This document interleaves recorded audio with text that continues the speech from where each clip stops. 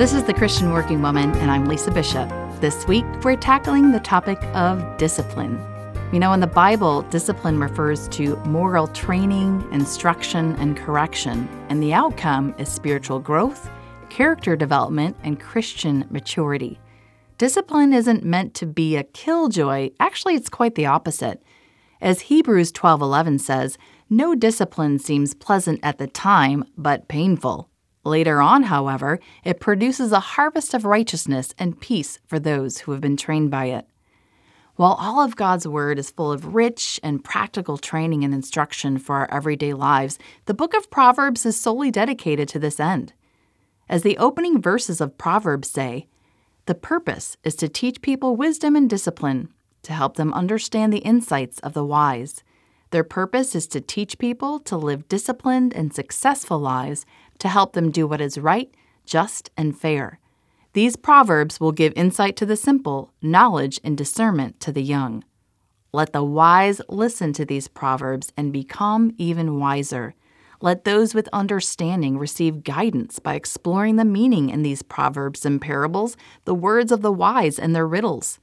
Fear of the Lord is the foundation of true knowledge, but fools despise wisdom and discipline. The bottom line in these opening verses, don't be a fool, respect and revere the Lord, desire wisdom and discipline. Now, the book of Proverbs is your reminder that you must be in the Word of God, meditating on biblical truths so that you grow in wisdom and spiritual maturity.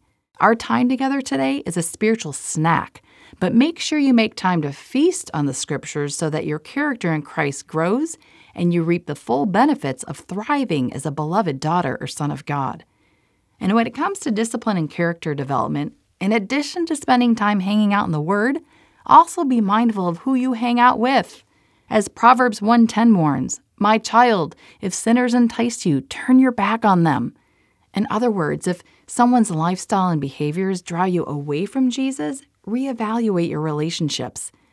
Studies have shown that you are the average of the 5 people you're with the most. Who you spend time with influences the person you eventually become.